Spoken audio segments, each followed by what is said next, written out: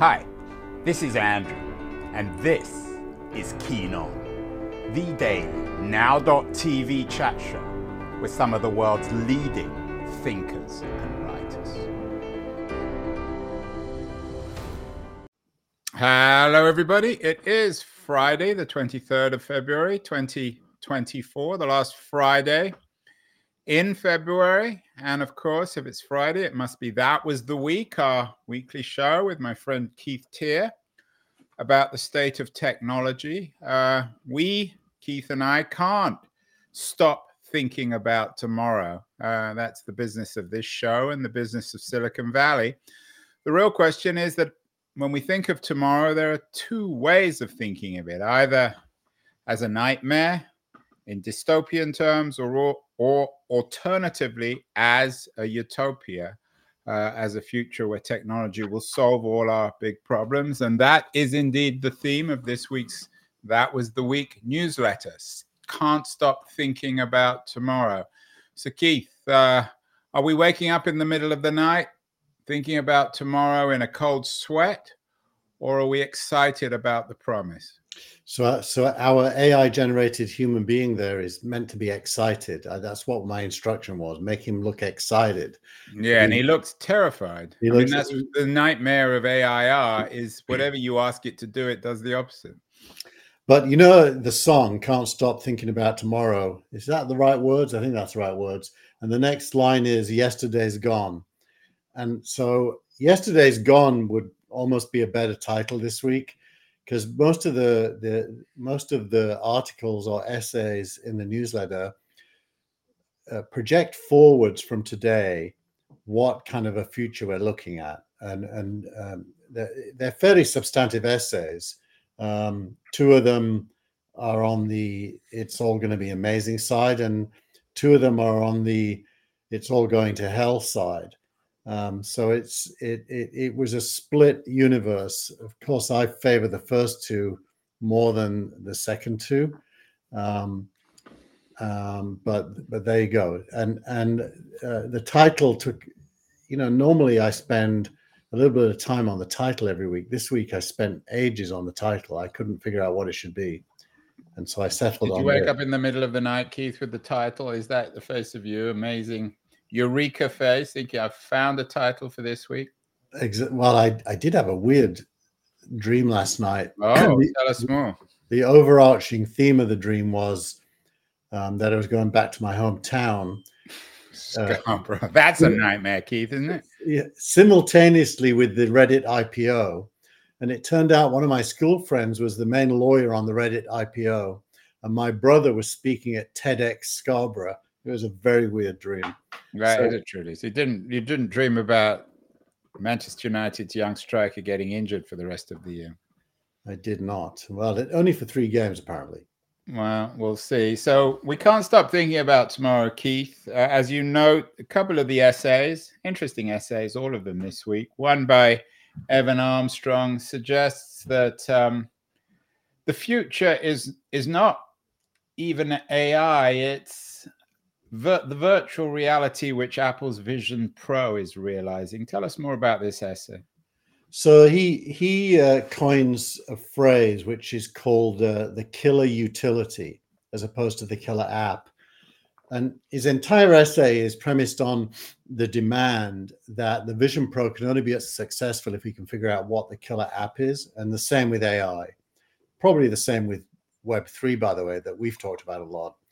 And he makes the point that there are some things where a killer app isn't required because the utility of the thing itself changes the game so profoundly that every app that used to exist in the past has to migrate to this new utility. And he thinks the Vision Pro and AI are utilities in that sense. They're foundational and will replace previous foundations, at least in part. Well, let's give credit where credit is due. The term killer app was popularized by my Berkeley friend Larry Downs, who had one of the first big tech hits in books in I think it's from about 1999, 2000, Unleashing the Killer App. What exactly is a killer app, Keith? Because not all our audience are as Yeah. technologically sophisticated as you? So I have a good friend who I haven't seen for years. If he ever listens to this, hi Dan. His name is Dan Brinklin, and Dan created the first ever spreadsheet for Windows, and it was deemed the killer app. It was before Lotus 123, and certainly before Excel. It was the first ever spreadsheet where you could program, numbers in cells and do calculations. And everybody wanted to get an IBM PC to use VisiCalc. I think it was VisiCalc that he created with some other people. And so the killer app is something you want to use in software that compels you to buy the hardware or the platform. That's a killer app. And clearly I use Vision Pro. Here's my you're one of you're the classic early adapter. Whatever, if Apple came out with nappies or a diaper, Keith, I'm sure, and a digital diaper, you would buy it. So does this suggest that that the Apple device, the Vision Pro, currently is kind of useless because there is no killer app? Well, his point's the opposite, that it doesn't need a killer app because it's so useful. And like I'll tell you, last night I had a bit of downtime while my wife was doing something before we settled down and binge watched some TV show. And I put the Vision Pro on and watched the IMAX trailer for the forthcoming Planet of the Apes movie. Oh my God, Keith! How old are you? And the IMAX. How old are you? I'm when it comes to movies, about 12 and a half. Yeah, but in real years, you're closer to 70 than 60, right? We won't give away your complete age. I am. And you're watching virtual reality movie trailers. But the key is on the IMAX app, and the IMAX app. Is that your excuse? Is that what makes it acceptable because it was on the IMAX app? Well, I also watched a wonderfully narrated journey through the universe that NASA had done for IMAX. And why am I telling you this? Because my wife eventually came back in the room when we're going to now. So I took the Vision Pro off. We have a pretty impressive TV projector on our living room wall. It felt so underwhelming compared to what was on the Vision Pro. So what does Janae think when she leaves the room and then she comes back and you're wearing this clunky Vision Pro device? Doesn't she think it's a bit weird? I always slip it off before she enters the room. So. Oh my God, we're going to quote you on that. I always slip it off when she enters the room. But Janae, if you're watching, I don't know what you think about Keith's Vision Pro habit. But the point is, the entire platform gives you those kinds of feelings a lot across a range of different experiences. So I agree with him that it doesn't need a killer app. I think it's. I mean, your living room is a tech paradise. You've got as big a television and sophisticated electronics as anyone. Are you saying that the Vision Pro is leaps and bounds beyond that? Leaps and bounds. It's not even close. I mean, the only limitation is that it's a singular experience just for one person. So you can't really use it in a social setting. But for an individual experience of media, How big's your physical TV? About 120 inches. And does that make the 120-inch TV, the physical TV, redundant? Well, it's not a physical TV; it's a projector, so it projects onto a screen on the wall. But yeah, it makes it redundant. Every TV in the house, actually, because we have a bedroom TV.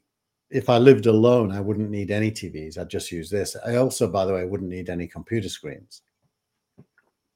So it makes all hardware redundant except this one particular device. It makes the front end. The sound system is redundant. Audio devices are redundant. Screens are redundant. Even at a stretch, you could say mouse and keyboard, although it does actually work better with a keyboard and a trackpad. So is Evan Armstrong's point that this thing there is no need for a killer app because it's in itself a killer piece of hardware? Yeah, what he calls a killer utility. And he says the same about AI, that if you think of the list of the top 50 things people are doing with AI, the fact that there is a list of 50 and probably 1,000 is the story. You don't need a single killer application. Although I do think that ChatGPT's chat interface was the killer app, in the sense that it made it accessible through a question and answer session. And does Evan Armstrong, I assume, coming back to the excited man in your AI produced art for the newsletter this week, is Evan Armstrong full of excitement about this? He's celebratory. Yeah, he's an optimist for sure. He's definitely an optimist, and he likes it, and he's characterizing what he thinks it is. That's basically the. And there's no nostalgia for him for the physical world, a world of the sensory world, as opposed to putting these devices between our eyes and the world. Well, I don't think he's even framing that conversation. If you asked him, would you like to be cut off from the sensory world permanently, I'm sure he'd say no, like any of us would. But if you compare the Vision Pro to watching a TV, it's a no-brainer. And by the way, $3,500. When I first bought a flat screen TV, it cost more than that. You should have bought two. You could have got one for Janae, and then you could have both sat there with these devices, Keith. Yeah, but even then, the streams and are the not. Kids, you could have got four. No, what do your boys think of this? By the way, you got three boys, teenagers, slightly older, in their early 20s. Do they put these things on? They've all tried it. They all think it's amazing, but none of them are in a position to buy one. They know I'm not going to buy one for them, so their brain kind of flips the switch and they don't lust after it. Is there a coolness or an uncool factor here? Are the 20-somethings? I mean, some of them can afford it. Are they buying it, or is it just guys like you? I doubt any of them are buying it, because the younger you are, the more social you are, I think. And this is essentially not a social device. It's a private device. So it locks you into your own senses. Yeah. Well, lots more on that. And what about Chen? He also has an interesting take, Andrew Chen. Yeah, he sees, as you say, the end of the mobile S-curve and the beginning of the AI one. What's an S-curve? So an S-curve is a way of characterizing the history of a paradigm. So if you think of mobile as a specific stage in history that roughly starts in 2007 with the iPhone, although some would argue it starts earlier than that. But the mass market for mobile certainly starts in 2007. And he's saying it's now at the point where the S, which is a kind of a up and to the right curve, but on an S shape, has now peaked, and there won't be any more growth in mobile. But the AI curve is only at the beginning. And these S curves are another way of thinking about growth. And if you're a venture capitalist, growth of value. And he's saying that there are still people who will make money from launching mobile apps, but the bar is very high. Whereas if you get into AI, the bar is very low to be, because it's just at the beginning. You can do things that are interesting right away. And so he's basically characterizing the end of an era and the start of a new era, which parallels what the previous author was talking about, Evan Armstrong, because in a way he's saying it's a new era as well. Although Armstrong's focus on the Vision Pro, how would that fit in with the end of the mobile S-curve and the beginning of the AI one? I mean, Vision Pro is in parallel to the AI age, isn't it? Yeah, Evan Armstrong sees them as two separate things, and I think Chen would as well. He's only focused on AI, Chen, whereas Armstrong characterized them as being in the same camp because they're both what he calls killer utilities. What would you say is the quintessential mobile company? I would have thought Facebook, probably. Well, also ARM, Qualcomm, Apple. Obviously Apple, that Android, Samsung for sure, yeah. And then the networking players, the Verizons of the world. And then, I mean, obviously for the AI, the earliest AI company you've talked about this is OpenAI. There are some trying to get from mobile to AI like Google. Yeah. Yeah, well, Google had a terrible week with AI this week when it should have been an awesome week. That we've heard that story before, but we really don't know the companies yet. I was reminded of you remember Macromedia and Yeah. Mark Cantor did Macromedia and at that time bandwidth wasn't good enough to stream animated video or apps. So everything was put on CDs. And the cloud came later and streaming came later. And now everything you could do with Macromedia, you can do at the center of the network, streaming to the edge. AI is kind of the opposite. Everything to do with AI, it requires big data centers and GPUs that NVIDIA produce.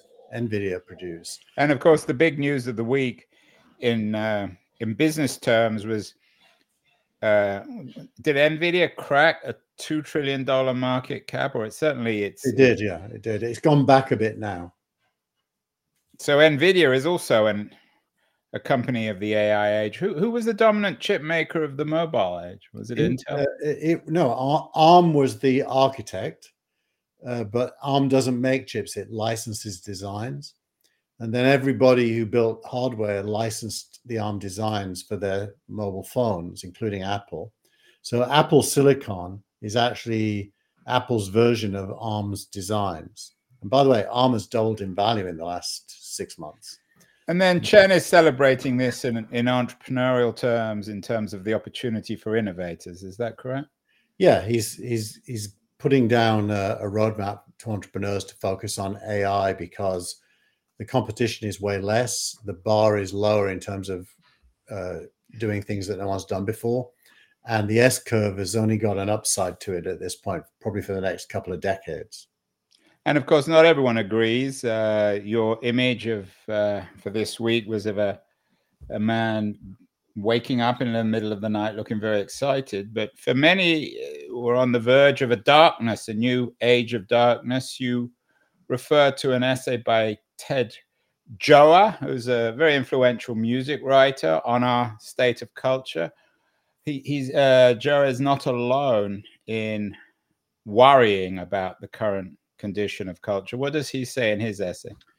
So he's focused on an equally real trend, which is the trend for human beings to spend a lot of time on short form entertainment, in quotes, largely peer produced, like on TikTok. And he calls it the dopamine culture. He has a very nice graphic that shows for every human endeavor, whether it's sport or gaming or movies, that human beings are gravitating towards small bite-sized chunks that in and of themselves are irrelevant from a cultural point of view.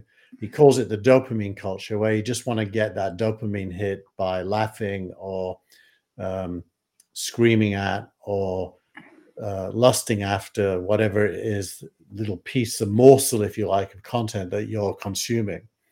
And he's characterizing that as not unlike your book, The Cult of the Amateur, Andrew. I think there's a similarity in a way between his narrative and that book, where he's decrying the end of real culture, the depth that real culture is associated with.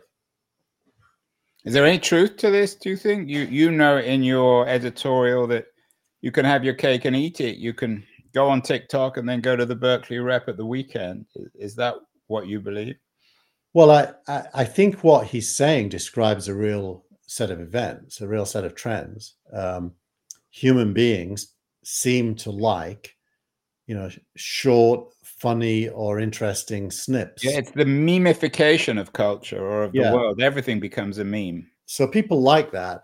But my objection is, I don't think that means they don't like deeper culture. I I mean, look at the success of some of the movies that were recognized at the BAFTAs last weekend. The movies that won are all, independent movies with super deep narratives. And many of the people who like those movies probably also look at TikTok every now and then. So I think that what's happening is culture is diversifying in terms of what people like to consume, and they've got more choice. I do think there's an unanticipated consequence that Giola would like, which is it means that the quality bar for movies, theatre, music actually goes up because the time you have to spend on it is less, so you're going to be more choosy. So I would imagine this has a positive effect on the quality of TV or movies. I mean, Ted Giola is an old guy who's written a classic history of jazz. Is he just another old guy who can't deal with new technology and the cultural ramifications? Every time there's new tech, whether it's television or radio or print or the internet or social media or now AI, you have guys like Ted Giola who are claiming that it represents the end of culture, the end of the world as we know it. Yeah, I think if it's that binary, then you'd have to say yes. But I don't, and for him, it is actually quite binary. So maybe that is exactly the right characterization of him. That said, the trends he's noticing are not false; they're real. And so the question then becomes, what does it mean? Well, you're not. When was the last book you read, Keith? You're always telling me you don't have time to read books. I a long time ago. I do still buy books, by the way, but The I last buy century. them Have you read a book this century? this century. Oh, definitely many. But When was the last time you read a book cover to cover? I think it was that book about the 2008 crash. I'm blanking on the author and the name, Was but that it's back in what, 2010? No, he wrote it later than that, but about 2015. And is that because you don't have the time, the patience? You think you can learn about the world from tweets or TikToks? Well, I read substantive internet stuff every day. By the way, I do buy books and I skim them.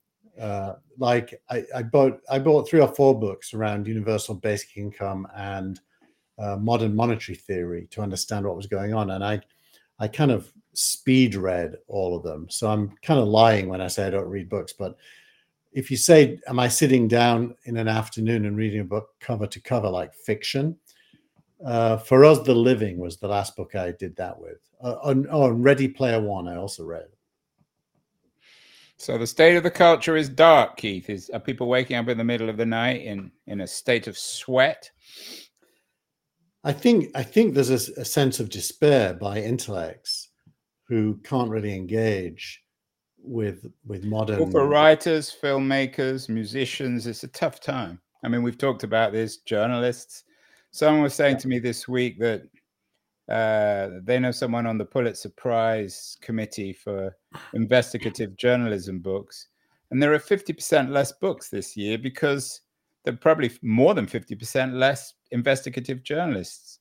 And of course, the publishing industry is in its own crisis, a kind of spiraling crisis.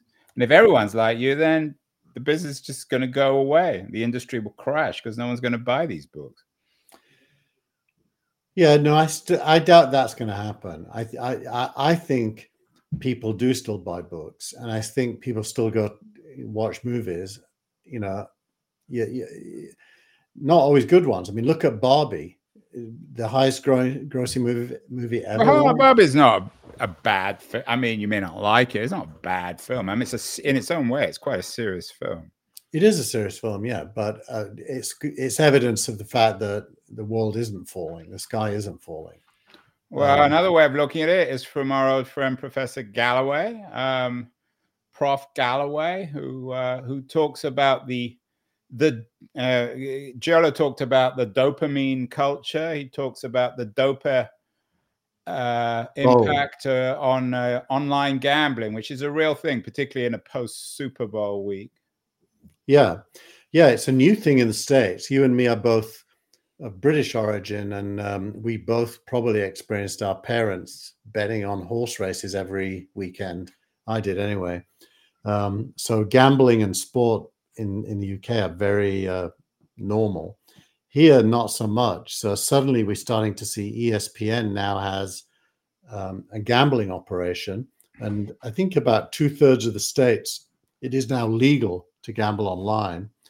And, DraftKings and apps like that are having their heyday because of it. And Galloway is basically pointing to the dopamine driven sucking of money out of your wallet by bad people who just want you to gamble. Yeah, I mean, my son has a friend, a woman, and whenever I see her, she seems to spend all her time talking about, and she gambles on English football. She seems to spend all her time doing that. I mean, she's interested in the games too, but is this another generational thing? I think it's hope, isn't it? I mean, Hope? I remember my mum used to go to bingo twice a week and used to bet on horses at the weekend, and she did these things called accumulators, which in America are called something else, where all the things you predict have to happen for you to win. And I mean, it's basically the lottery. It's like the lottery. And I remember her anticipation about the possibility of winning brought some light to her otherwise difficult life. So Galloway's got it right. It is a kind of a dopamine thing. And then you lose. And as a kid, I just observed the losing. So I never really got into gambling. In fact, I went to the other side. I was a bingo caller for a long time, calling numbers out to people losing money. I wonder whether anything's really changed. You talk about in your editorial the two alternate universes, one of a drug-like addiction to short-form culture and inane culture and taking risk. But I mean, this was something that Aldous Huxley warned about in the 1930s. I'm not sure it was 100 years ago. Has anything really changed? I mean, is there? I mean, this is just the digital version of Soma that Huxley warned us about. Remind me of what Huxley said, because I read Huxley. Imagined a world where everyone took something called Soma, which made them cheerful. Oh, that was the drug. Yeah. And they watched mechanical golf on imaginary televisions. Yeah. Which isn't that different from I'd X say, or TikTok. I would say that is one side of what is happening. But if you think it's the whole, then you're missing what the future is going to look like. It's basically, it's a longer conversation than we can have on the show, but I'll say this. We live at a time when people are alienated more than ever from their lives. What does that mean, alienated from? They don't get love or an enjoyment out of their existence. And so they take recourse in private experiences that isolate them from all of that. And I think that is symptomatic of the time we're living in, which is the end of the post-war boom, a difficult global situation. Which war? The post-Second World War 30-year boom in the economy that you and I were born into. I wonder though, I mean, you pick 4 very good essays, and you're always putting your fingers on excellent essays. That's why your newsletter is so valuable. I think everyone should subscribe. But isn't that evidence that, okay, we may not have Shakespeare anymore, but we still have thoughtful people like Scott Galloway and Ted Giola writing interesting pieces? Yeah, absolutely. That's why I'm not as pessimistic. I mean, you look at Substack and it's a gold mine of quality writing. Although this week is one of the few weeks we don't have anything about Substack. Which is even more impressive because they made some announcements and I ignored them. Yeah, well, that's another story, another week. Your startup of the week, it actually touches back on the Galloway piece, Apple Sports. Yep. Why is this interesting? I mean, startup and Apple obviously don't go together, but what is Apple doing with Apple Sports that makes it worthy of this enormous award, Keith, that has such significance? I'm sure that Eddie Q now is going to be so thrilled. He's going to be begging you for more stuff. I have a lot of advice for Eddie when it comes to sports.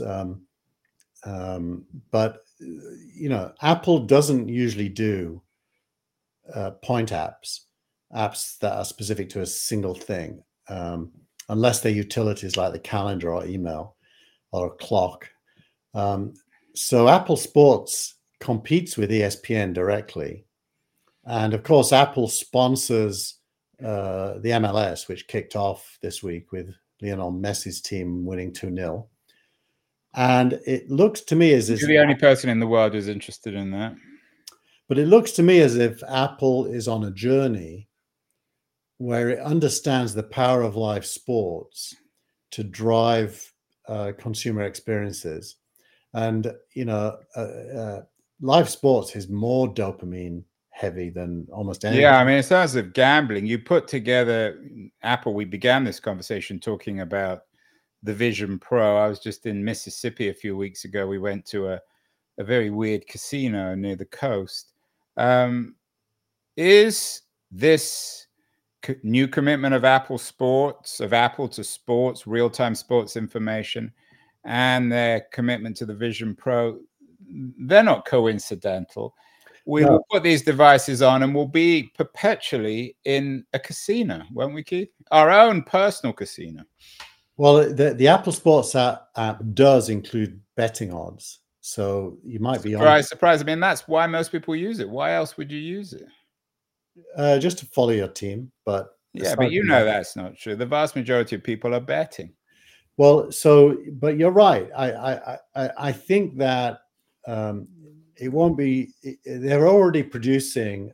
They shot a movie during the playoffs of the MLS last season using 3D cameras, and they're about to release it on the Vision Pro, which is, by the way, I've always thought of this concept which we talked about called digital seats, which I imagined as picking a seat in the stadium. They've redefined it as meaning pick any vantage point, including flying above the game. So you can look at the game from any vantage point in a kind of 180-degree bubble, if you will. And I do believe that sport is going to be the killer app, to disagree with our friend Evan, that will bring lots of people to the Vision Pro. Because unfortunately, quite literally, given the impact of gambling on people, it will be in some ways the killer app. So just explain what Apple Sports does. It competes directly, as you say, with ESPN. What is Apple doing that isn't currently in the market? Nothing. It's launching an app that has a narrow purpose initially, which is to drive people to subscribe to Apple TV. Aren't they going to get into trouble from the regulators when? Isn't this a classic example where ESPN will sue Apple and say at the Apple Store, you don't see us, you only see the Apple Sports app? It's interesting because they made a decision which is not totally unique, but fairly unique for Apple. This app has to be opted into. You have to download it and go and search for it and find it. It isn't going to become a default. So what's the point of it for them? Where's the business? The business is that they've invested, by some accounts, $1 billion into Major League Soccer. And they're looking, and it costs about $40 a season to subscribe to Major League Soccer. For that, you see all the games. And I think they're using the app as a driver of potential subscribers into the Apple TV universe. You didn't respond to my rather barbed remark, Keith, about Major League Soccer in the US, you being the only person watching. Is there really a market for this? I'm actually pretty surprised that there is. The better teams in Major League Soccer are getting crowds of between 40 and 60,000 people showing up, which means it's bigger than basketball and baseball. Is it getting appropriated or embraced by different cultural communities in Southern California or Texas or South Florida? I can tell you at the earthquakes, San Jose earthquakes, where I had a season ticket a couple of years, it's about 50-50 Latino and white. And, that probably is about right. I think there may be some places like Miami where it's more heavily Latino. I have to admit, I'd rather look at TikTok than a Major League Soccer in America, but maybe that's the quality of the game is poor. But if you're an American, I don't know. It's probably better than the Mexican League. It's yeah, we're going to lose a lot of Mexican viewers, Keith. What a terrible thing to say. Well, if you're Mexican, I didn't say that. That was Keith Tier. Finally, and you're always a good sport here, Keith, because your day job is as the CEO of Signal Rank, and you don't always stuff about the markets and investment and venture capital in. But your X of the week it's by one of your old friends, Packy McCormack, who often pops up on this. It's an interesting X. He says, I'm quoting him here, venture capital gets a lot of shit, but venture capital rocks. What's Packy saying that's so interesting this week, Keith? So he basically wrote a review of the performance of venture capital as an asset class compared to others. It's a Substack newsletter that he writes, and this was a tweet to promote it. And he goes into a lot of detail about the impact of venture capital on the future. He doesn't really focus on individual fund returns. He focuses on the tolerance for losing money being the price you pay for changing the world, and you end up making money as well. So very different from your mother working in the food factory in Scarborough and then wasting her money on bingo. Way better. Exactly. Way better. Well, what's the difference though? Because most people, even in venture, lose. It's a form of gambling still, isn't it? Oh, it's definitely a form of gambling, but the proportion of winners compared to gambling is much higher. And the amount of the total winnings are bigger than the total money staked, which is different than gambling. And what's happened, Keith? You used to rhapsodize about venture capital becoming more democratic so that women like your mother would be able to get a bit of the action. Is that happening, or is still, according to Packy, he talks about venture capital being the best asset class there is? Is that because it's still controlled by the Andreessens and the Fred Wilsons of the world? Yeah, my view on democratization is slightly coming from a different angle, and it doesn't contradict this. It's an adjacency. It's not a replacement. Venture capital basically is smart individuals investing in other smart individuals using their experience to allocate the capital, and that probably doesn't go away. What the bigger question is, who benefits from the growth in value that accrues? And so far, at least, retail investors, normal people, they can only invest after a company becomes public. And so most of the growth has already happened by then. My view is that line will get pushed backwards by various mechanisms, by various people. Signal Rank is one of them, but there's others. Well, I was going to throw you the best bone you're ever going to get on a Friday afternoon. You mentioned Signal Rank. You're the founder and CEO. Is Signal Rank the killer app of the venture economy, Keith? No, but it's a very... No, I gave you, you've got to say yes to that. No, because I don't think it is a killer app. It's a platform that's going to make venture investing a lot more predictable. And what's the killer app then of venture? Or is there one? The killer app of venture, money.